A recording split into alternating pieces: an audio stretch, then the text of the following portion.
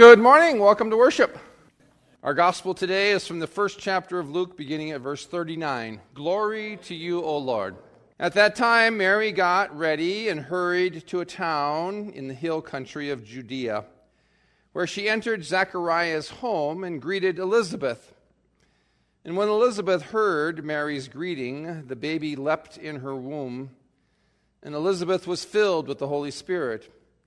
And in a loud voice she exclaimed, "Blessed are you amongst women, and blessed is the child you will bear. But why am I so favored that the mother of my Lord should come to me? As soon as the sound of your greeting reached my ears, the baby in my womb leapt for joy. Blessed is she who has believed that what the Lord has said to her will be accomplished." And Mary said, "My soul glorifies the Lord, and my spirit rejoices in God my Savior. For he has been mindful of the humble state of his servant. And now on all generations will call, and from now on all generations will call me blessed. For the Mighty One has done great things for me, and holy is his name. His mercy extends to those who fear him from generation to generation. And he has performed mighty deeds with his arm, and he has scattered those who are proud in their inmost thoughts. And he has brought down rulers from their thrones, but has lifted up the humble. He has filled the hungry with good things, and has sent the rich away empty. And he has helped his servant Israel, remembering to be merciful to Abraham and his descendants forever, even as he said to our fathers." This is the gospel of our Lord. I invite you to pray with me this morning, Holy Spirit prayer in our time of meditation together today. Come, Holy Spirit, and fill the hearts of your faithful and kindle in us the fire of your love. Send forth your Spirit, and we shall be created, and you shall renew the face of the earth.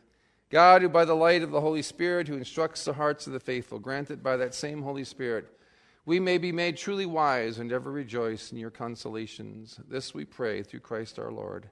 Amen. One of my daughters is enrolled in a seminary in the Chicago area. To protect the innocent, I will leave her name unnamed, and I will not name the seminary because it's not a Lutheran seminary. It is a mainline denominational seminary, though, I can tell you that. This past week was finals week for her and for all of the other students at the seminary. And she had multiple writing assignments this week. And I misspoke last night when I told the congregation that she had to write a 24-page Christology paper, because that wasn't true.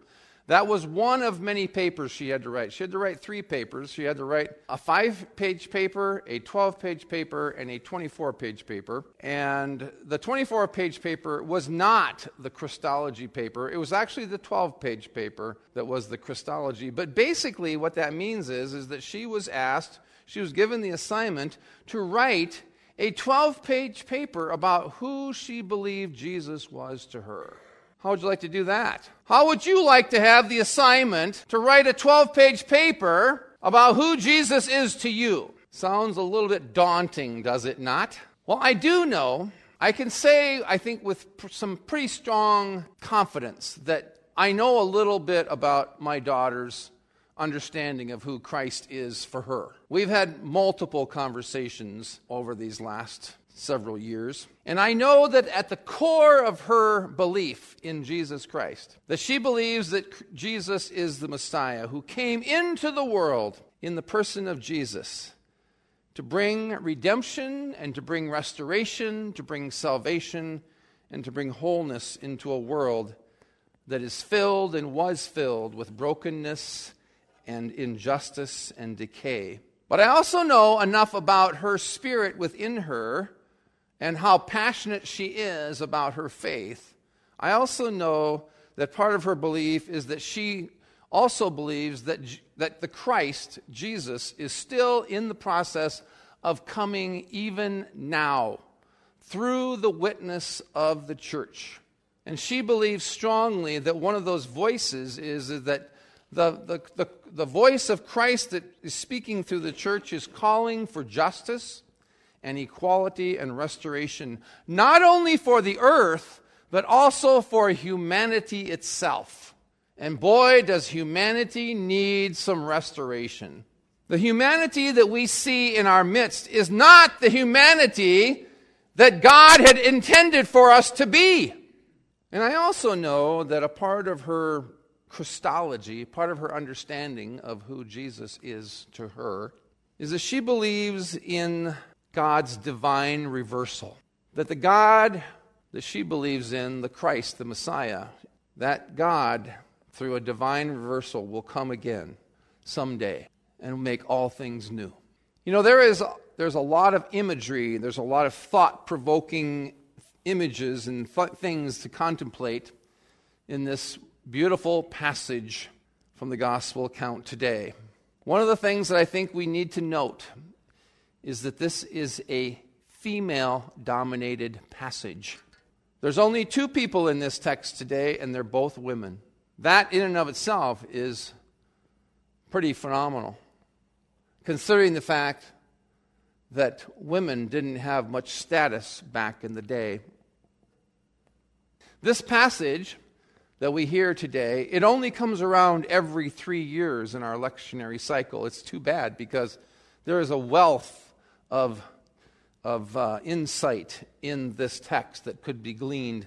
We could go off on all different kinds of themes with this passage. And part of this divine reversal that I think is important for us to think about today is the fact that God continually surprises the world. And you've heard me say this before, but I think it's worth saying again and again and again, that God continually surprises the world by coming to and working through the lives of those people who are the least amongst us. I think that's something that we need to continually be reminding ourselves of, is that God is always, almost always working through, not always, but I mean, for the most part, God is working through people who are the least amongst us. And today is a prime example of that. Mary, an unwed, pregnant 14-year-old girl, who we hear is now heading up to the hill country to visit with her elder cousin Elizabeth.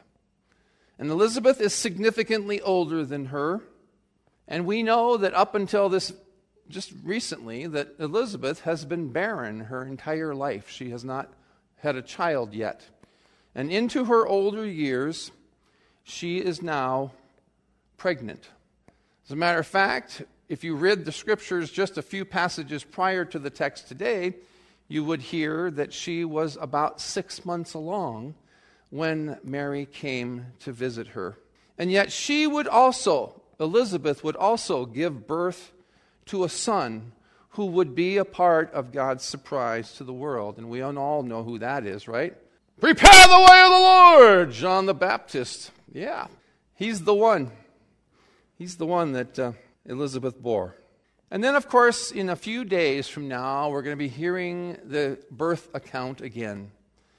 And who are the very first people in the world to hear about the birth of Jesus in the world?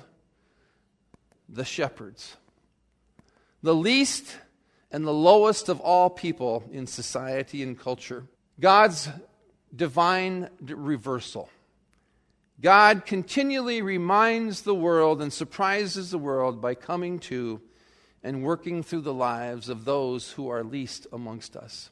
In many respects, these words that we hear from Mary in verses 46 through 55, they are very much Mary's expression of who God is to her. It's part of her Godology. It's part of her Christology in a certain sense. It's part of her theological statement to the world. And in very much, it is actually, in the best sense of the word, it is a prophetic word that Mary speaks. Because these words that she speaks of what is going to happen. And she also speaks of what has happened. And these words spoken from the mouth of a mere child, a 14-year-old girl, they are words of hope and they are words of promise. And they are prophetic words. And that's one of the reasons why I find them to be so hopeful and so inspiring in my understanding of who God is to me. And I think it's worth hearing them again. My soul magnifies the Lord, and my spirit rejoices in God my Savior. For he has looked with favor on the lowliness of his servant. Surely from now on all generations will call me blessed, for the Mighty One has done great things for me.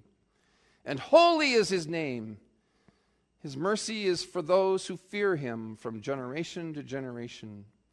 And he has shown strength in his arm. He has scattered the proud in the thoughts of their hearts. He has brought down the powerful from their thrones. He has lifted up the lowly. He has filled the hungry with good things. And he has sent the rich away empty. And he has helped his servant Israel in remembrance of his mercy, according to the promise that he made to our ancestors, to Abraham and to his descendants forever. Those are prophetic, inspiring words about God's divine reversal. Reverend Barbara Brown Taylor, she's an Episcopal priest. She's done a lot of writing, and she offers this insight in this observation. She says that Mary describes these divine reversals as if they have already happened. He has brought down, he has filled, he has sent.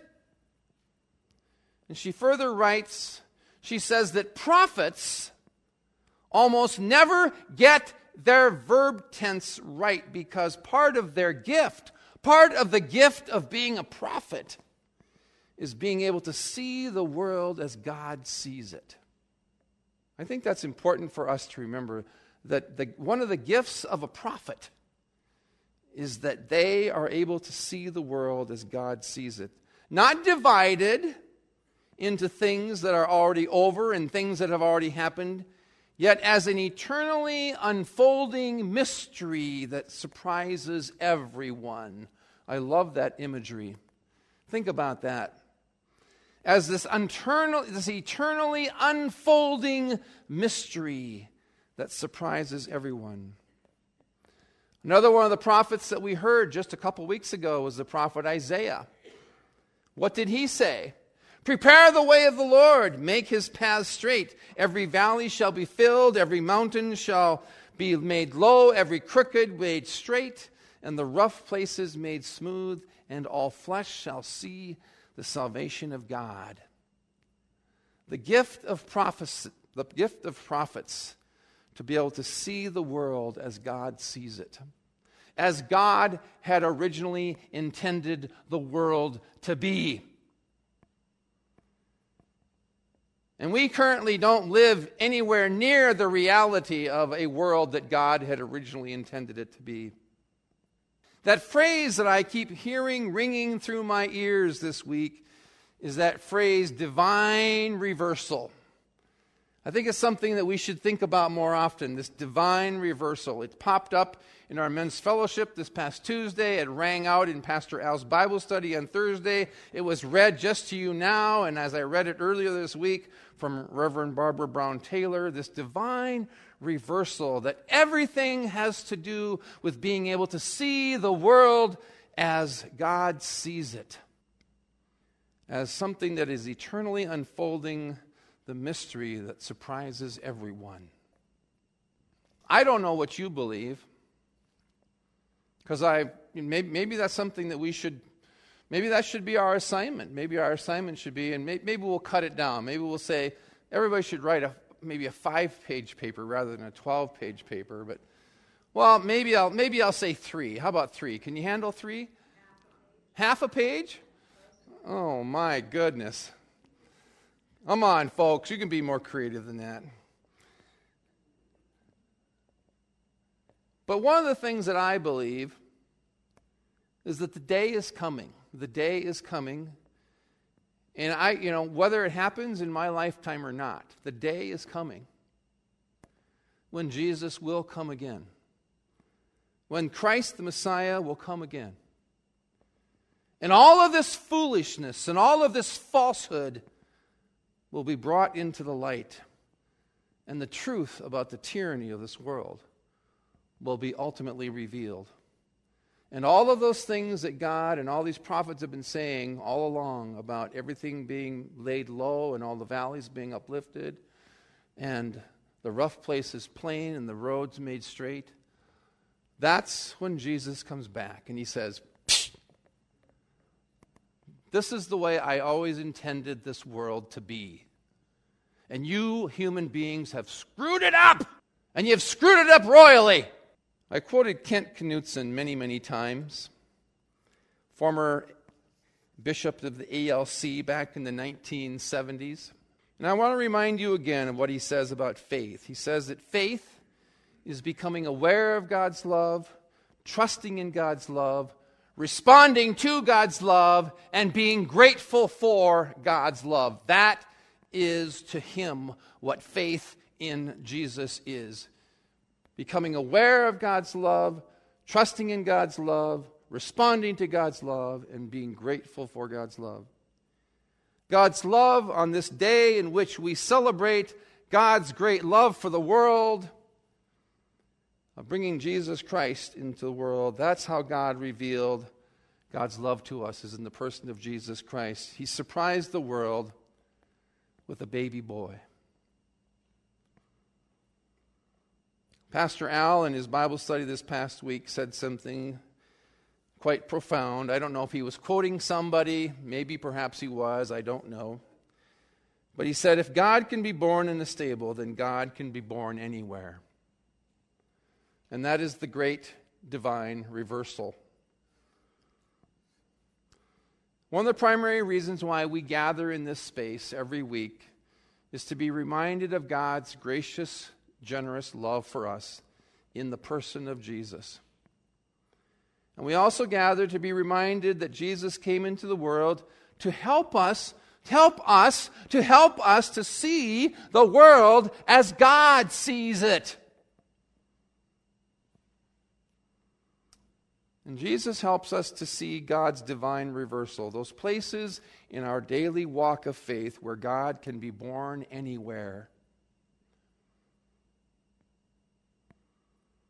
Those places where we are continually to be looking for and calling for a restored world, a restored humanity, the way that God had intended it to be.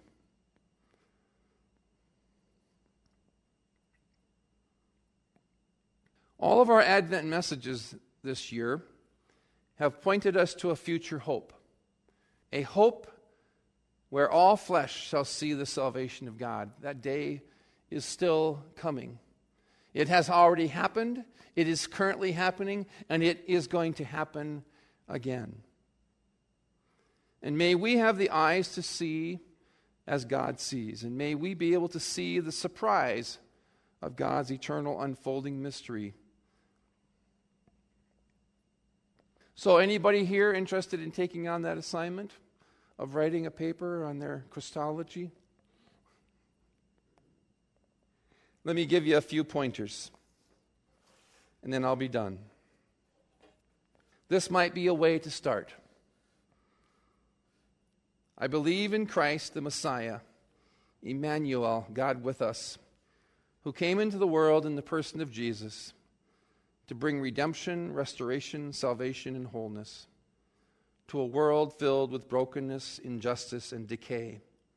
I believe in the Christ, the Messiah, Emmanuel, God with us, who is still in the process of coming even now through the witness of the church, calling for justice, equality, and restoration of the earth, and for the restoration of all of humanity as God has intended it to be all along.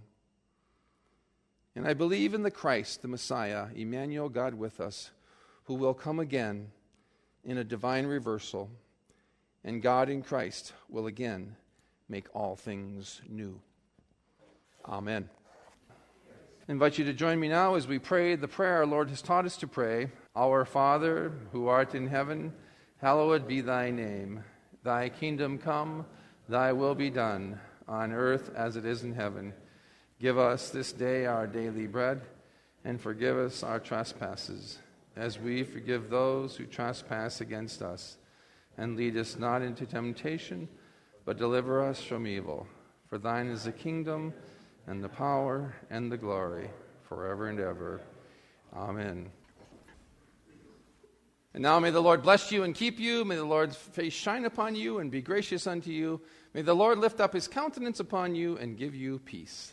Amen. Our closing hymn as we go from here, Go, my children, with my blessing.